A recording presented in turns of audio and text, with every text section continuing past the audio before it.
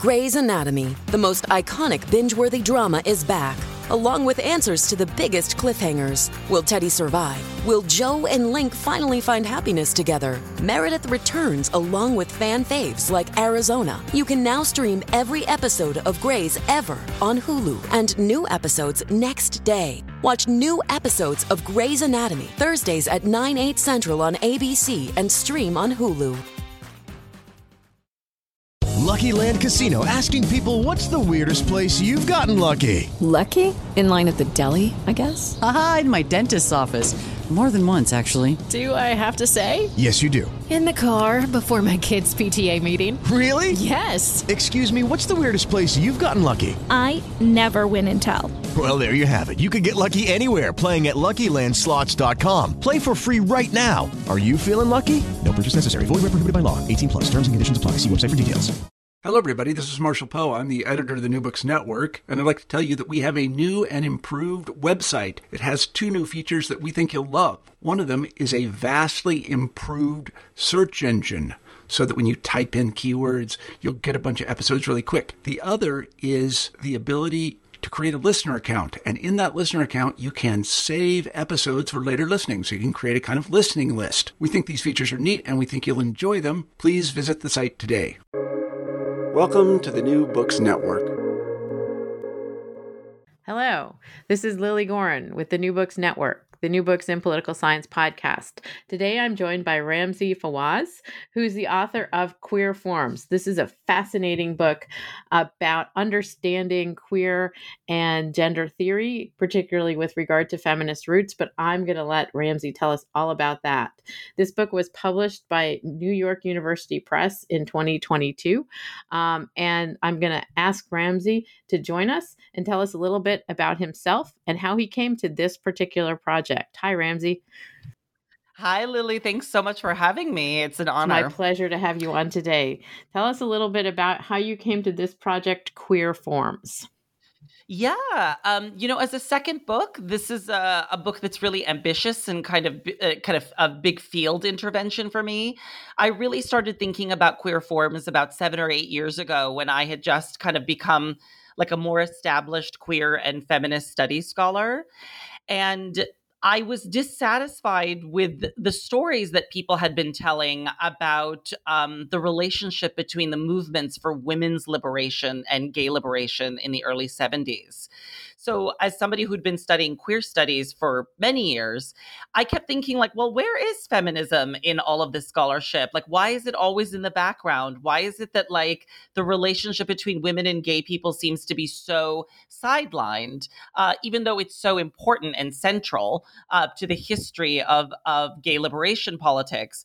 And so I wanted to go back and kind of understand the mutual influence that these movements had on each other, the way in which the fight for the political liberation of women in the early 70s influenced gay people to also like articulate their own identities as a source of freedom.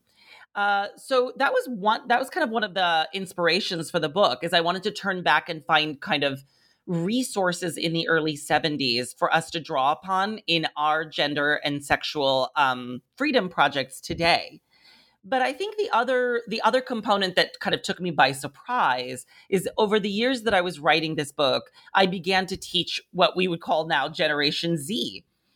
Like this new generation of extremely politicized, young, energetic, brilliant people, like young people who are so wonderful. I love them, but also deeply moralizing and very self-righteous, often very convinced that they have it right, that they've figured out what gender and sexual freedom looks like, and they have to teach everybody what that is.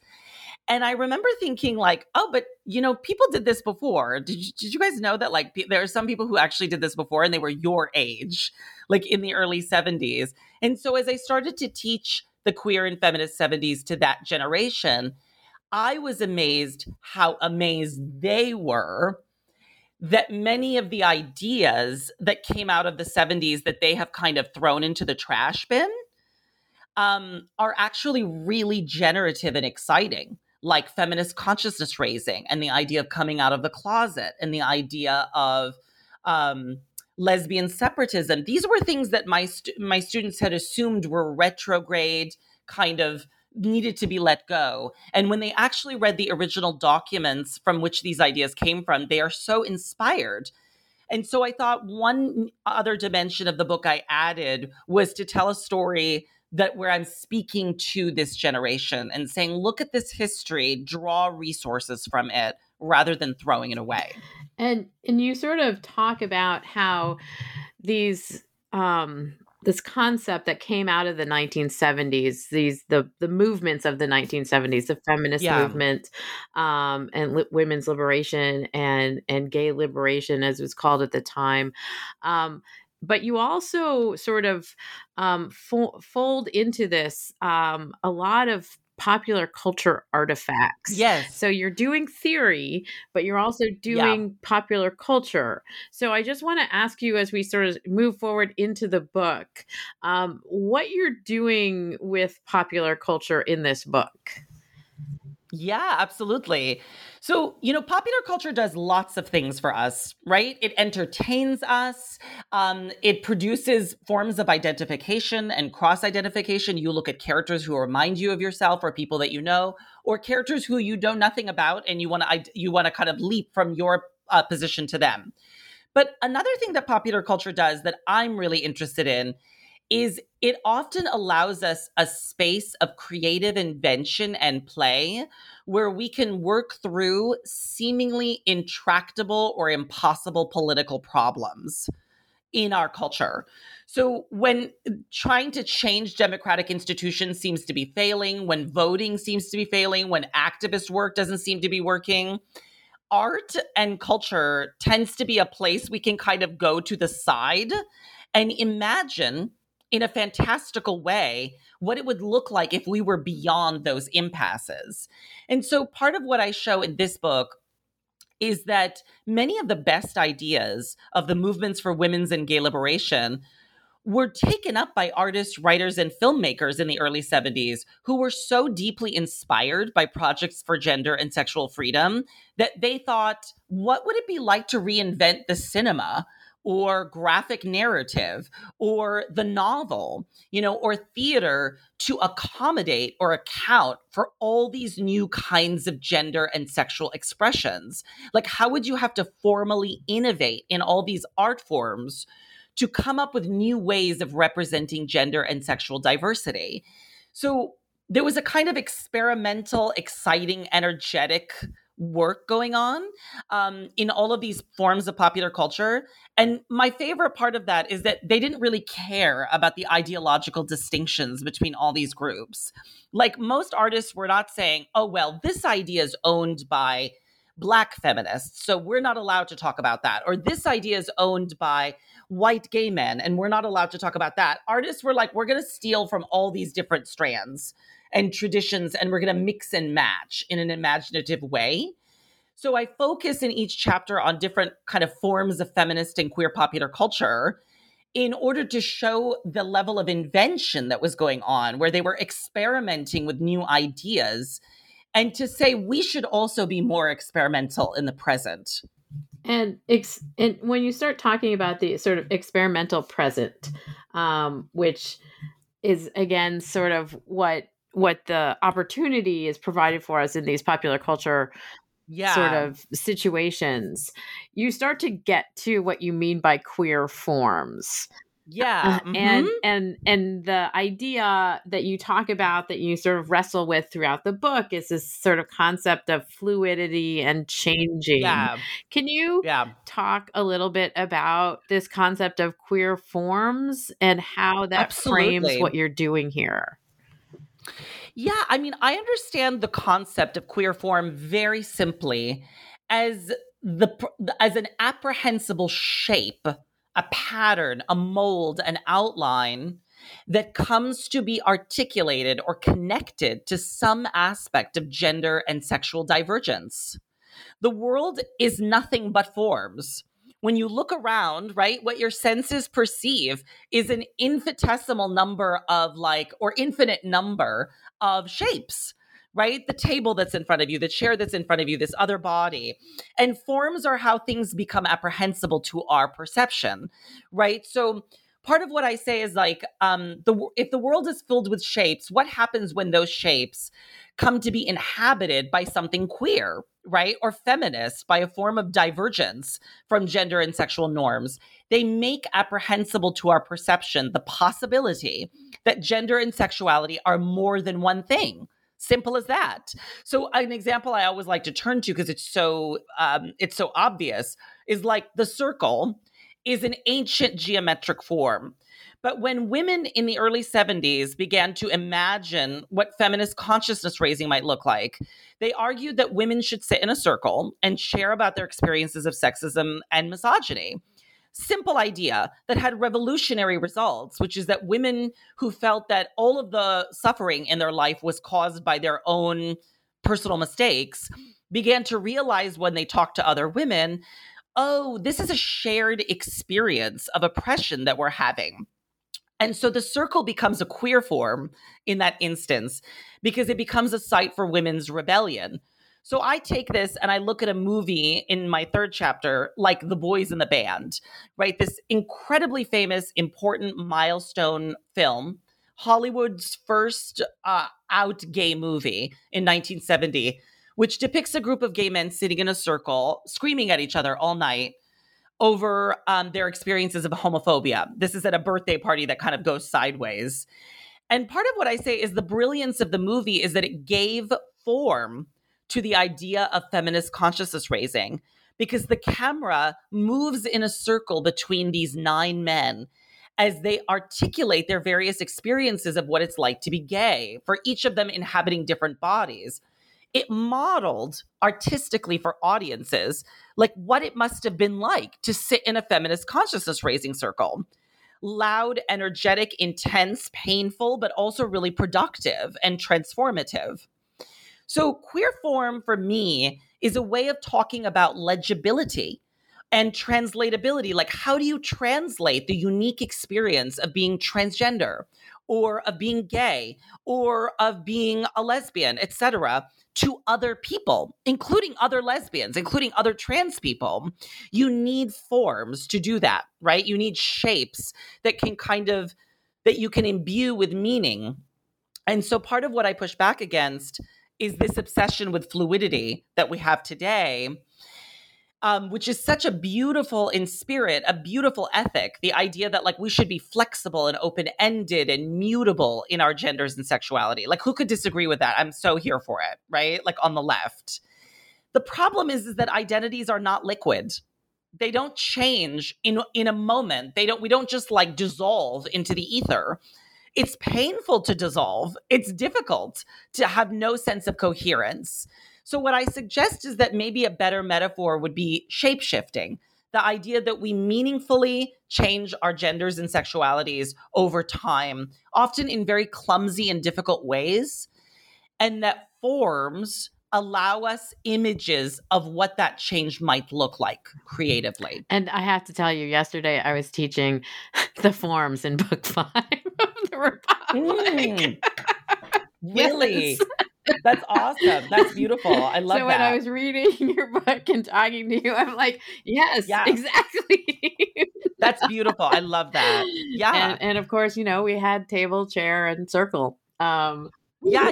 Exactly. And that's the thing. Here's the thing is that the logic of fluidity gives us the impression that anytime something coheres, anytime like gayness or transness or being intersex or non-binary congeals into a form, that it must now have lost its progressive radical edge, right? It must be now, its meanings must be fixed. It's become rigid. It's become contained by heteronormativity.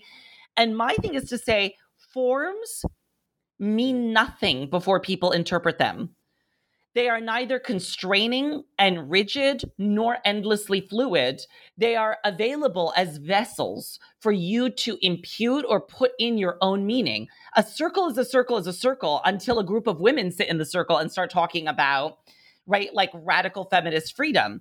But there could also be a group of women sitting in that circle who are radically conservative, right? Like they could also produce something very unqueer. There's nothing about the circle that inherently leads it to be any one thing. And I try to say to kind of young queer people today, stop railing against form, use it to your own advantage, like inhabit all of these shapes in new ways rather than simply trying to escape or elude all shaping, as though that is what freedom looks like. Yes. And at the heart of your discussion is this question of freedom, right? Yes. And you sort of come to it at the beginning of the book in an interesting way through the film Thelma and Louise. Yes. And an amazing interpretation and sort of exploration of your sort of confronting this film. Yes. And I was reading along and I was just like, and then we get to freedom. Okay. That was fascinating for me because it wasn't necessarily where I thought we were going to go. But the freedom is part of an understanding of sort of moving the rigidity and sort of letting go of the rigidity when we think about like the forms we inhabit and how we also interpret other forms. And that the freedom is also to be human. I mean, to me, my notion of freedom, I truly borrow it from the political theorist Hannah Arendt. You know, she understood freedom as nothing but the capacity of people to collectively act to change the conditions of their existence, right? This was her understanding of power. She said power is not top down. It is not something that people with institutional access and weapons, etc., exercise over everybody else. She would call that force or violence. She says power is that which springs up between men. You know, when they come together and find an object of common concern, we all come together and decide we want to create a public life and we want to allow that public life to thrive. And she says when we decide that we want to do that, right, through our multiple perspectives coming together, power is unleashed upon the world, right? It's a positive conception of power. And to me, a form is like Arendt's notion of an object of common concern. It's like when something takes shape, an idea, let's say the idea of equality in the early 70s, an idea that now we think of as kind of like liberal, empty, pandering, whatever. But it's an unbelievably radical idea. It's not saying sameness. It's not saying women want to be the same as men. It's saying we're all different, but we should all be considered equally valuable under democracy. And if we are all valuable, then our government must take into account the uniqueness of our differences. It means negotiating differences, not flattening and making the same. The only thing that is the same is that we're valuable. That's what Audre Lorde famously says, right? Black feminist, lesbian theorist who says we are equal in our differences. That's an amazing idea. What I say in chapter 1, where I look at this figure of the female replicant, like in science fiction, like the Stepford Wives and the female man, is I say this was a form that gave shape to the idea of women's equality. This figure in feminist science fiction of a replicant, a woman who's supposed to be like a duplicate of you, but turns out to be different than you because she's literally another person. And when you encounter her, you have to talk to her, like you have to deal with her. And that means negotiating differences. What happens is that equality, when given shape that way, becomes an object of common concern that we all have to respond to. Without form, without giving shape to some problem that we're all trying to deal with, there is nothing to bind us together as people. We cannot come together around anything. If forms are just fluid, that it's like, what am I talking to you about? Anything and everything? All the time? Like, there's no way. Right? So this is why I push back against certain kind of contemporary social justice discourse is often really invested in these very vague, open-ended, kind of formless political ideas like universal inclusion. The idea like everybody should be included in everything. And I'm like, yeah, the idea is beautiful in spirit, but how do I focus on any one political goal if I'm supposed to focus on everyone all the time in every instance? That doesn't make sense. Like sometimes I need to focus on transgender people. Sometimes I need to focus on transgender people of color. Like sometimes I need to focus on some form that I can wrap my head around for a particular political project. So to me, freedom is really about the ability to articulate questions of common concern in a public space and then act on those questions. Like, that's what freedom is, for me at least. And forms are a necessary vehicle for articulating what we care about and what matters to us at a given moment. And what you do in the book is you sort of are looking at history, somewhat recent history, but history, theory, queer political theory, feminist theory, and also popular culture. And you've sort of woven them together into this fabric that sort of gets at this question of how do we interpret and understand what we see and consume when a narrative or an idea is sort of given shape, right? Yes. I love, that's such a beautiful way of putting it. That's exactly right. And for me, because I live by narrative, I understand so much of the world through narrative that, you're unpacking and repacking was really helpful for me to think about in terms of getting at this question of the sort of nonlinear history and the combination with theory. So if you can unpack it a little bit for the audience in terms of talking not just about, sort of the nonlinear history, but a little bit more specifically what you're sort of looking at there. And then we'll move on to the question of theory. Yeah, I mean, think of it this way, right? Like, history unfolds in a processional way. Certain historical events kind of catalyze people to act in certain ways. So we are at the end of the 60s. The civil rights movement is now transitioning into Black power. It has created a template for a variety of other marginalized people for what it looks like to demand your proper humanity.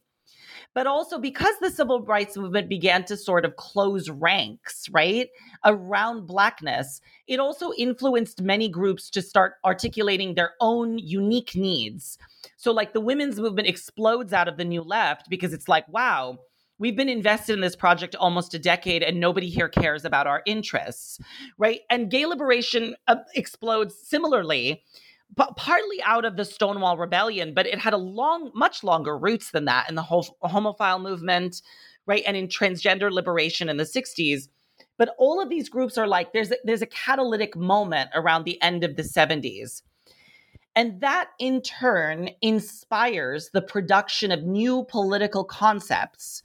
Like, these movements are like, how do we articulate our unique oppression through language and ideas that will make sense to people? So feminists invent the term patriarchy, right? Like, to describe this systematic oppression of women in which there is a naturalized idea that men are superior. Simple as that, right? And that they should hold power. Gay liberation comes up with all of these concepts for describing forms of internalized homophobia. And the idea of like sexual hierarchy. There are sexualities that are better and worse, etc.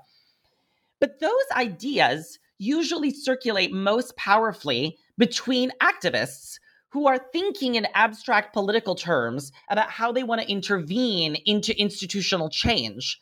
The question then becomes, how do you sell those ideas to mass audiences? How do you get ordinary people to understand the notion of patriarchy when it is so embedded in their psyche that it's like, why would I even find this a problem? And I argue that the way you do that translation is often through popular culture.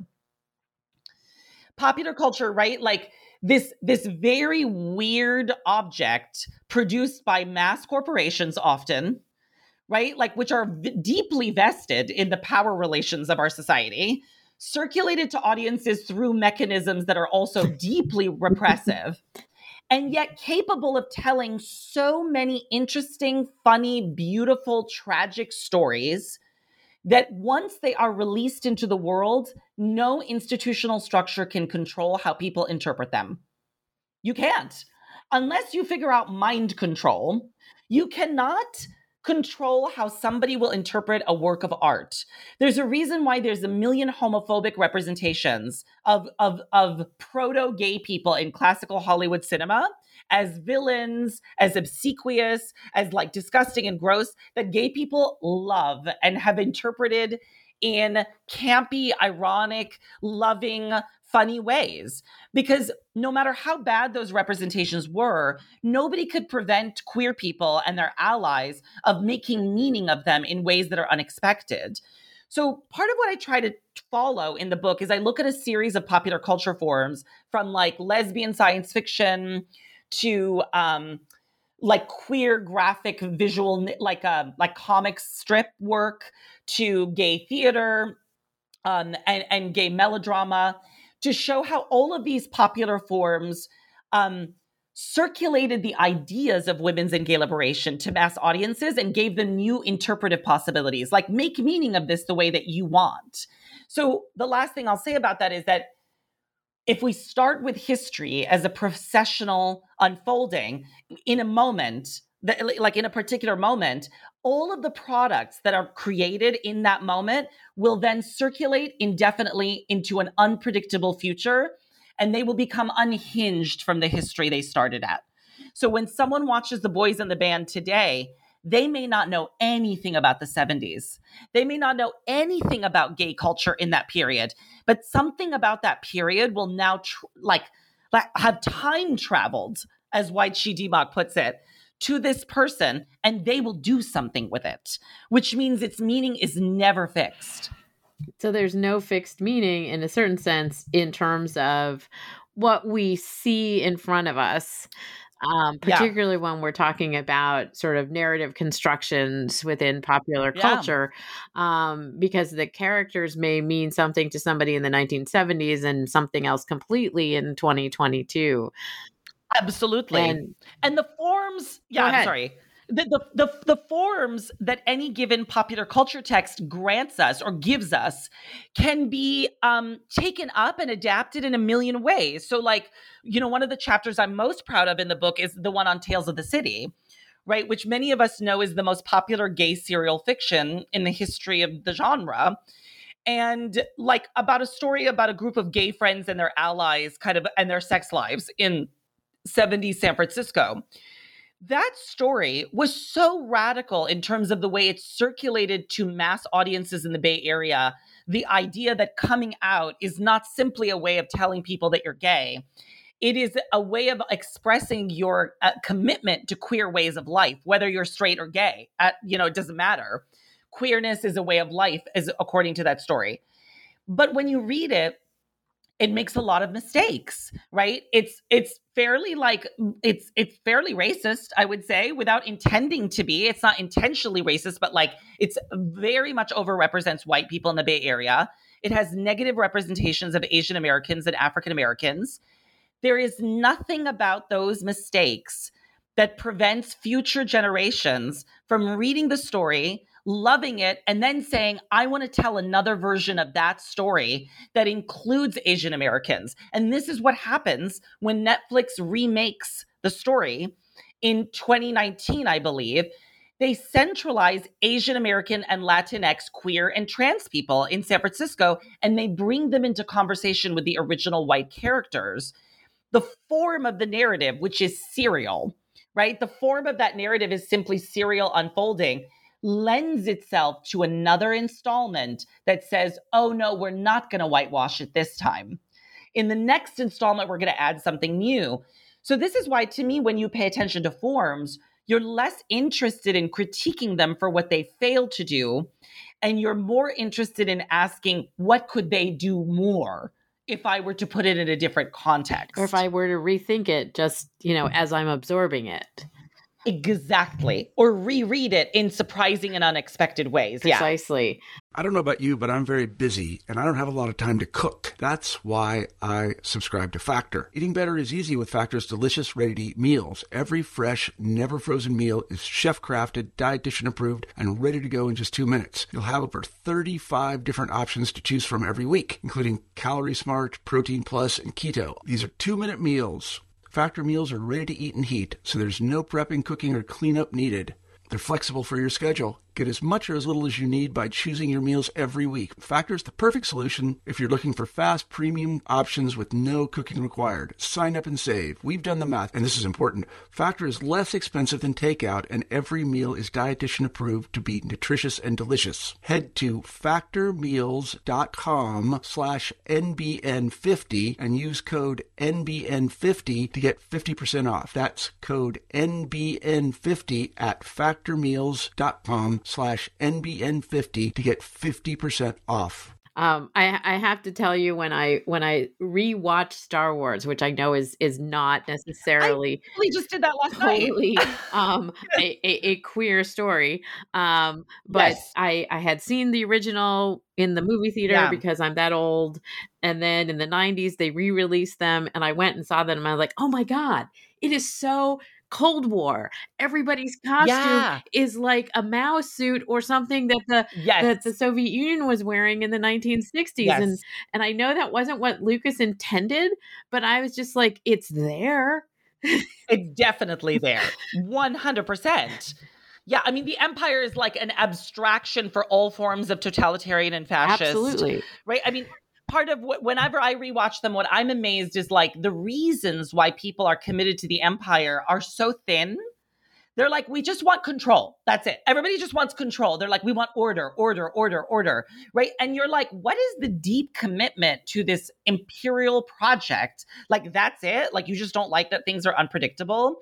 And in some sense, that lends itself formally, like you're saying, like, to that the empire represents all different versions of conservatism, like the desire to control an unpredictable and uncontrollable world. Absolutely. And the rebels are always sort of chaotic and destabilizing. Yes, exactly. Kind of like democracy sometimes, but yeah, precisely.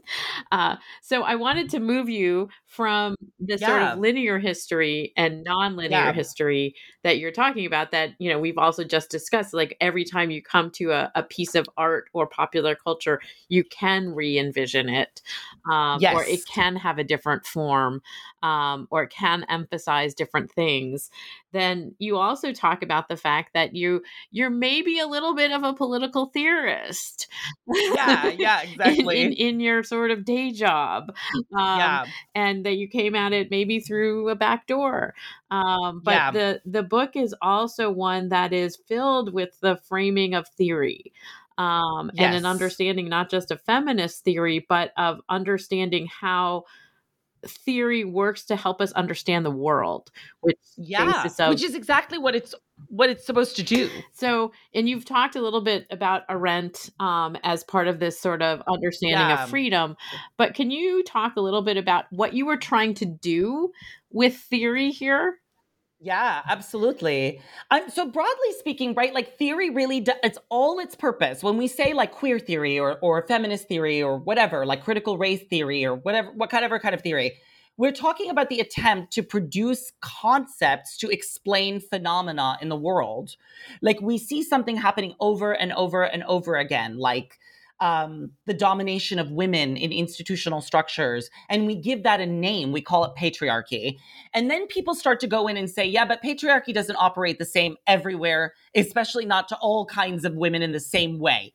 Black women experience patriarchy in these spaces in this particular way. Now we're going to give that a name, right? Theory is about the continual refining of trying to understand the unique particular phenomenon that make up a given world. So when I think of queer theory or queer studies, to me, broadly speaking, I understand it as the project of trying to understand the political and public dimensions of desire. To say, like, desire, which we tend to think of like the affinity between bodies in the world, right? That, like, something we've never been able to fully explain. Psychoanalysis is always trying to explain it. Like, why do we have a drive towards other people? You could say that it's just like the biological imperative of the species. But if it were, like, why would we fall in love? And why would we have so many affinities that are non-reproductive?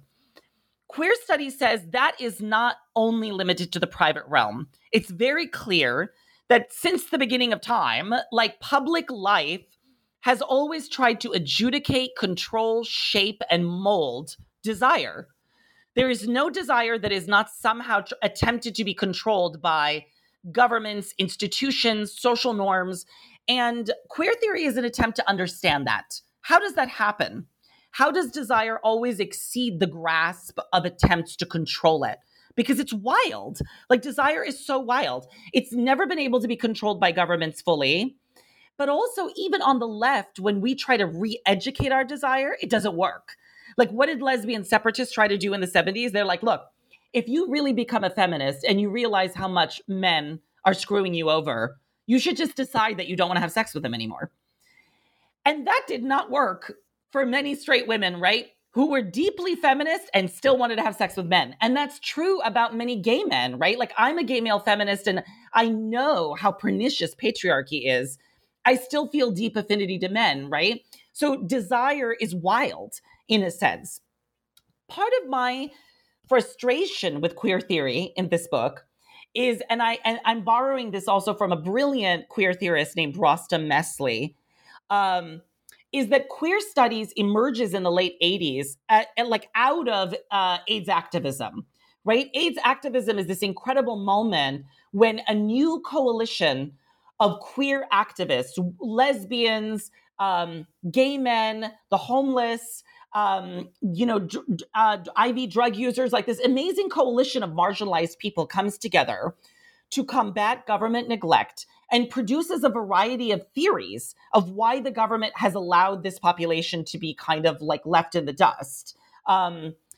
And out of that comes a generation of scholars doing queer theoretical work, right? Like, as it translates into the academy. That work is incredible and foundational, and it transformed my life.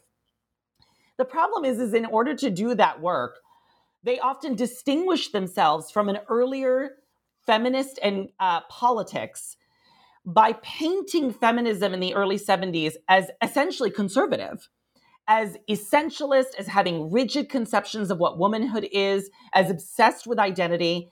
And queer studies presented itself as everything that was against identity, against rigidity, against fixity.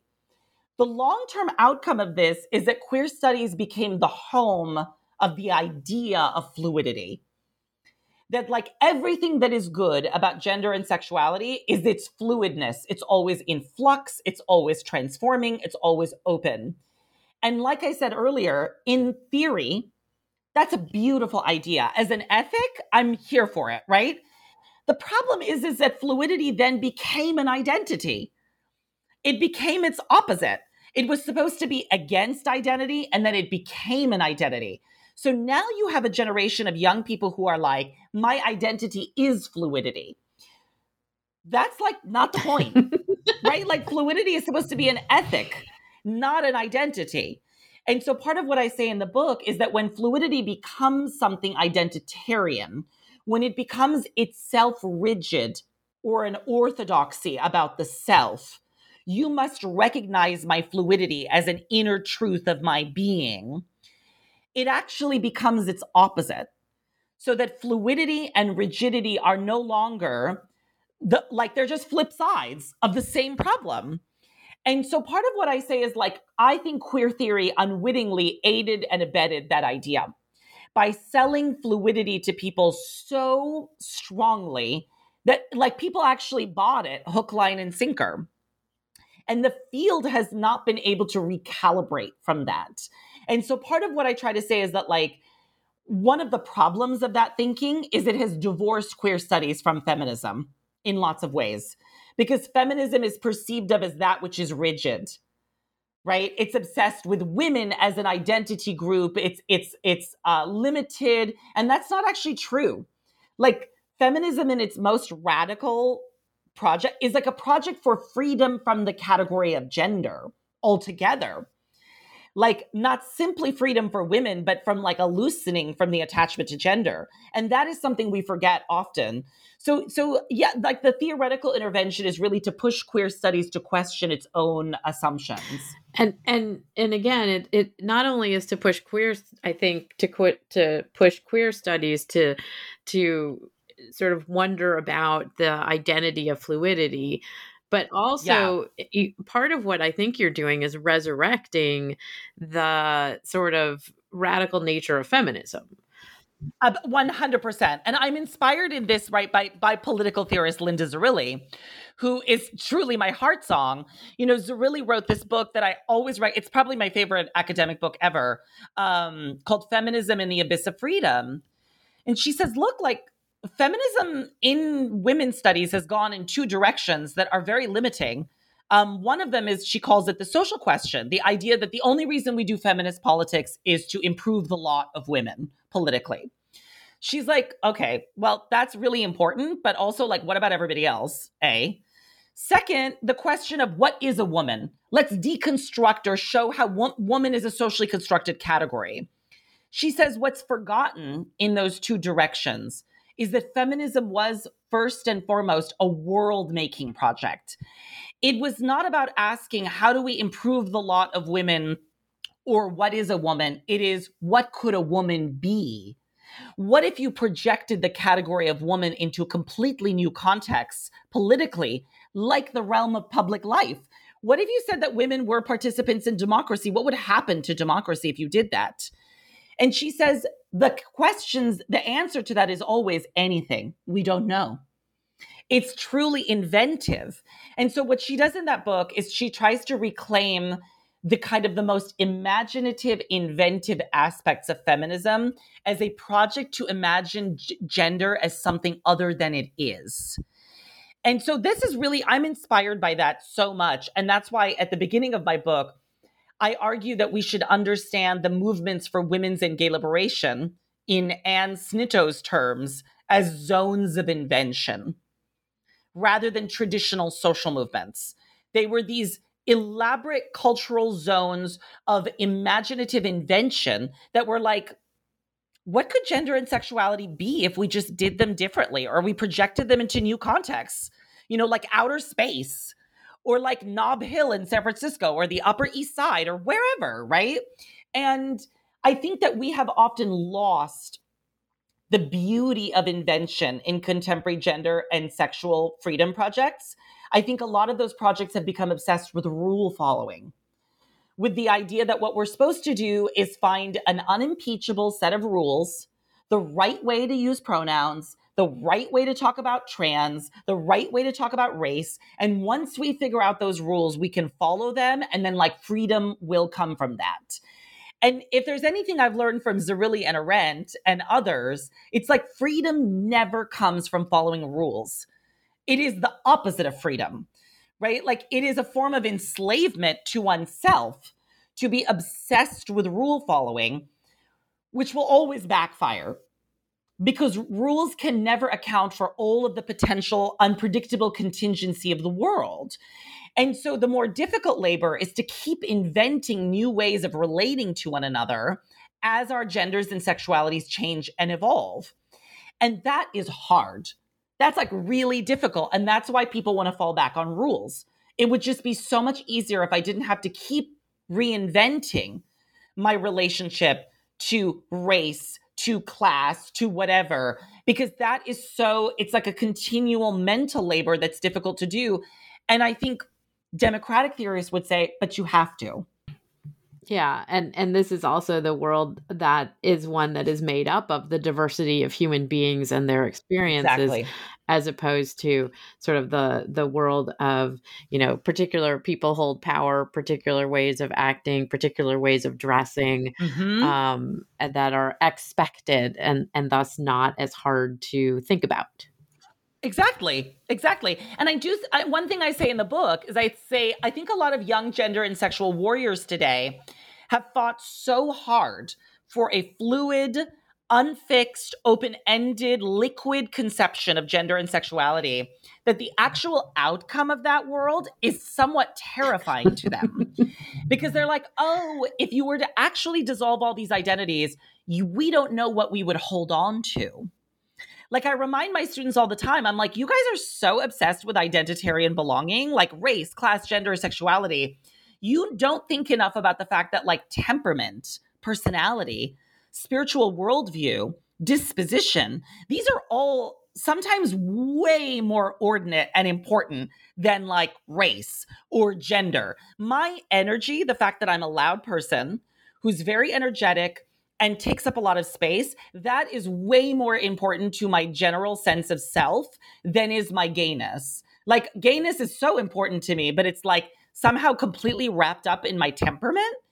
And I remind them, I'm like, if you really, really were to dissolve identities, you would have to do such a fine-grained work of distinguishing people because people are so idiosyncratic in particular.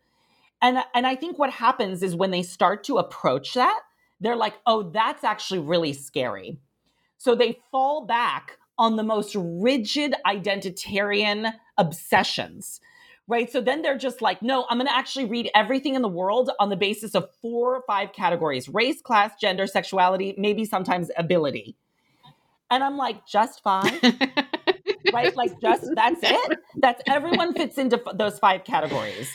So in some ways, I think that problem of the yo-yo back and forth between fluidity and rigidity is really a result of the fear and anxiety that comes with acknowledging genuine human plurality.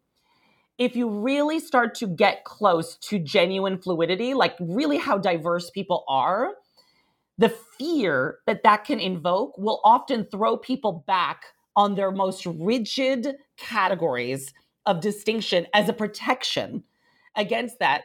And my thing is to say, don't turn away. Develop more refined capacity to negotiate differences. And the only way you can do that is through form, by giving shape to distinction to different kinds of people. And so I just wanted to ask you a little bit about the popular culture artifacts that you integrate into the book. Sure. And you have quite a few. Yeah. But I wanted to sort of ask you to some degree how you happened upon them, the ones you chose, and obviously there are lots that you did not choose. And how they help to distinguish this idea of queer forms, the historiography that we're talking about, as well as the theory that you are framing. Absolutely. So the archive of the book is so idiosyncratic and eclectic, right? It's like I'll do a chapter on feminist speculative narrative, and I'll look at Ira Levin's The Stepford Wives, Joanna Russ's The Female Man, and then Maxine Hung Kingston's famous work of kind of like memoir, but like theoretical memoir, The Woman Warrior. I'll do a chapter on The Boys in the Band. I'll do a chapter on Tales of the City. I end with Angels in America, and I also jump around. Like I'll talk briefly about Sula, Toni Morrison's kind of brilliant novel about female friendship. Part of the way that I decided on how to write about those texts is how they arrived to me as forms that explain something to me about the queer and feminist past that I had not fully grasped. So, over the last 15 years, since I was a graduate student to now, I have been reading extensively in the world of feminist and queer politics and culture in the 70s. And here I was receiving all these concepts: consciousness raising, lesbian separatism. And then somebody would introduce me to a movie like Zardoz. I remember a friend introduces me to this weird science fiction film. And I'm watching this movie and I'm like, now I understand lesbian separatism. Like, the movie explained separatism to me as this project of divesting from the sources of one's oppression. And I thought, that's what the work of that movie is in its moment. It's no surprise that that movie is produced at the same moment that separatism is imploding in the United States as a political project.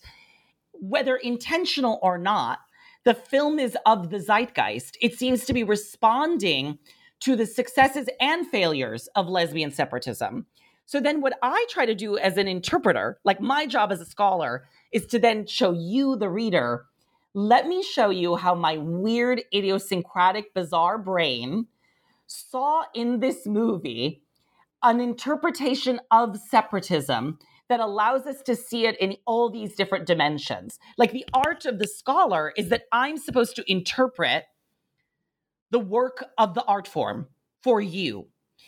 And so I didn't do a survey of feminist and queer popular culture in this book. I'm not trying to cover all the greatest hits. I would have done a chapter on movies. I would have done a chapter on novels. I didn't want to do that.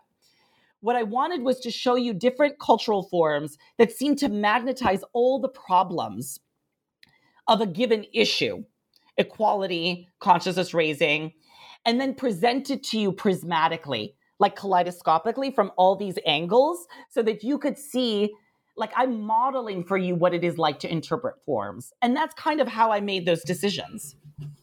And so the reader can look at your understanding of, or your interpretation of Angels in America. And again, it came out it was written in the late 80s, early 90s. It was produced on Broadway. It's now been, an HBO movie? Yeah, Netflix did like a revival. And again, it is of a time, and also it tells us about our time. Absolutely. And how could it not? Just by its mere existence, right? Like by the fact that it can reappear in this moment, it's going to do something for people. People are going to do something with it. And like I said earlier, they may not know anything about the 70s. It might inspire them to go back and learn about the 70s, but they don't need to in order to recognize something in those characters and to scale the imaginative distance between themselves and that thing. And so part of what I try to show in the book is like, I almost wanted to present an archive of cultural forms that I could gift to my readers, that I could be like, look, actually, this thing is so exciting and more interesting than you thought it was. And it's bequeathing something to you. And I want to also pass that along to you because the object gave that to me. And it's not just televisual, as we've sort of been talking about it. It's not just Angels in America or the Stepford Wives, which is a book, obviously, and then, multiple interpretations in film, but it's also graphic comics, which have the serialized capacity and have often been the place where queerness in different forms have come forward. Oh, absolutely. Yes. I mean, part of the reason for that, and of course, my early work is on comics, right? Like my first book was about superhero comic books and their queerness. And I've written about comics my whole career. And part of it, something I've said consistently in all my writing, comics are this weird form because everything about them is invented wholesale by hand, right? Or some people make their comics, right, through computer like technology. But basically, anything that can be drawn can be believed in a comic book. Like if you draw an entire comic book made up of stick figures, I'm just going to be like, I guess they're people. I'm going to go with you. It's harder to do that in film. Not impossible by any means, but it's harder to do it because we expect realism in film. When we see something highly unrealistic, it surprises us. Less so today with special effects, but generally speaking, we expect some kind of realism from photography and film that we do not in comics because we know it's drawn. And so for that reason, comics lend themselves to queerness because it's a place of unrestrained invention. You can draw, queer sexuality or desire or gender divergence in as many ways as you can imagine. So I often mention Edie Fake's brilliant graphic novel, Gaylord Phoenix, which won a number of awards, presents a kind of genderless trickster wizard who travels to all these different dimensions and appears as a different shape on every single page of the entire graphic narrative. And so is never one thing, but is always a shapeshifter. The ability of Fake to be so imaginative as to keep representing this character, taking on so many different forms while being recognizable, like never fully dissolving. There's one moment of dissolution and reconstitution. And is to me just really majestic and beautiful and gives the reader like an expanded imagination about what gender could be. You can never nominate the character's gender ever. Like you can never be for sure that the character is male, female, intersex, anything. It's like, and yet they take recognizable form. And so the graphic narrative is basically saying, what if there's just more options than we thought? That's all. It's not simply about being fluid. Maybe there's just like a lot of different distinctions, more than we thought. And I think graphic narrative really lends itself to that, which is why I talk in chapter 5, I talk about the work of Joe Brainerd and David Wojnarowicz, these two brilliant queer artists in the 70s and 80s who became obsessed with comics as a way to talk about like sexual diversity, the diversity of erotic interests among gay people. And so, Ramsey, what are you working on now that you've completed this magnum opus? Yeah. I'm in a really interesting place. I am starting to develop a third book that is going to be called Literary Theory on Acid. That is going to be about the relationship of the contemporary psychedelic renaissance and the study of literature and culture on university campuses. I mean, one of the things I really want to claim in this new book is that the kind of positive psychological results of psychedelic therapy that scientists are now documenting everywhere is actually a description of what we already do without drugs in the literary studies classroom. We basically give art, literature, and culture to our students. We expose them to things, which is basically an analogy for psychedelic substances.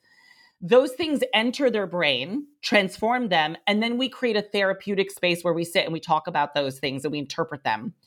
That's not just a metaphor, by the way. Like, the more that I've studied the actual neurological basis of the way psychedelics help people process difficult emotions, etc., it's actually literally a description of what we are doing when we teach students.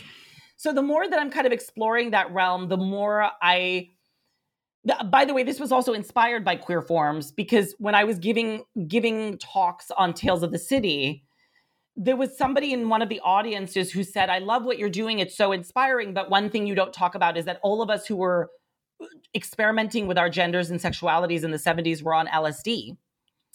And this was like a major facilitating device for us opening our mind. And so the question for me now more and more is like, how can the psychedelic renaissance allow us to articulate more clearly how it is that art, literature, and culture has a visceral impact on people's lives in a way that actually changes their mind, to use Michael Pollan's formulation, right? Like, what are the mechanisms by which when you read something, it'll change you? And the answer I always found in Queer Forms was, it's not just by reading it, right? The joke I always make, if that was the case, then we would all be anti-racist because we've read Toni Morrison, and that's not true.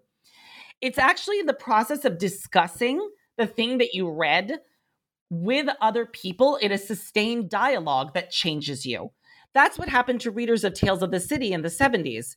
When they read that story and then talked to other people about gay life over and over and over again every day for years, they became less homophobic.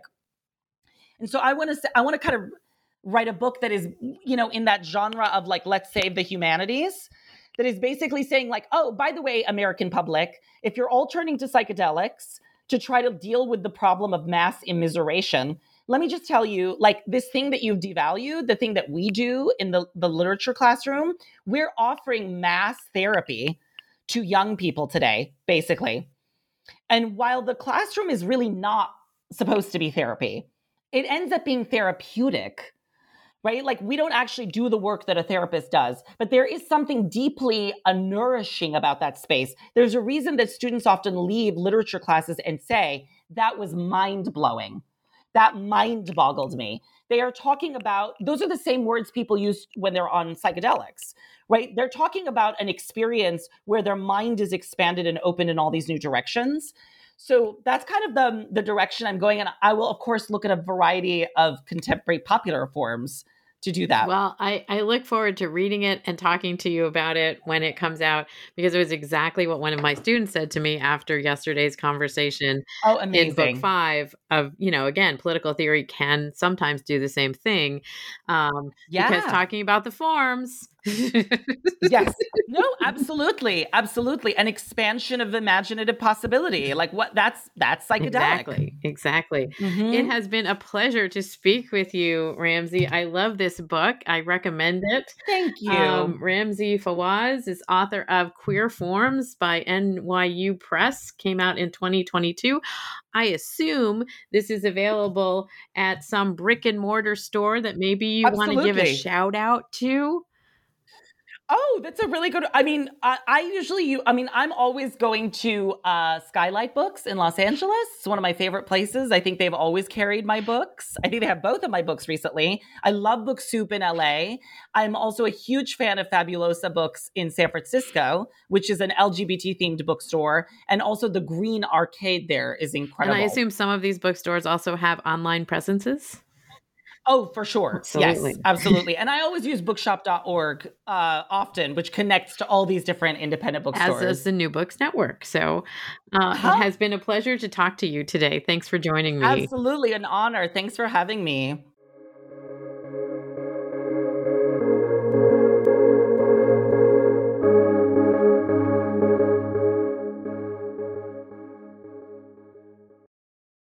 Swimsuit? Check. Sunscreen? Check. Phone charger? Check. Don't forget to pack the 5-Hour Energy. It fits great in a pocket or carry-on, and the alert feeling will help you arrive ready for anything. Now get 20% off when you use code 5HETRAVEL at 5hourenergy.com. Expires April 30th. One-time use only. Not valid with other discounts. Remember, visit 5hourenergy.com and use code 5HETRAVEL to save 20%.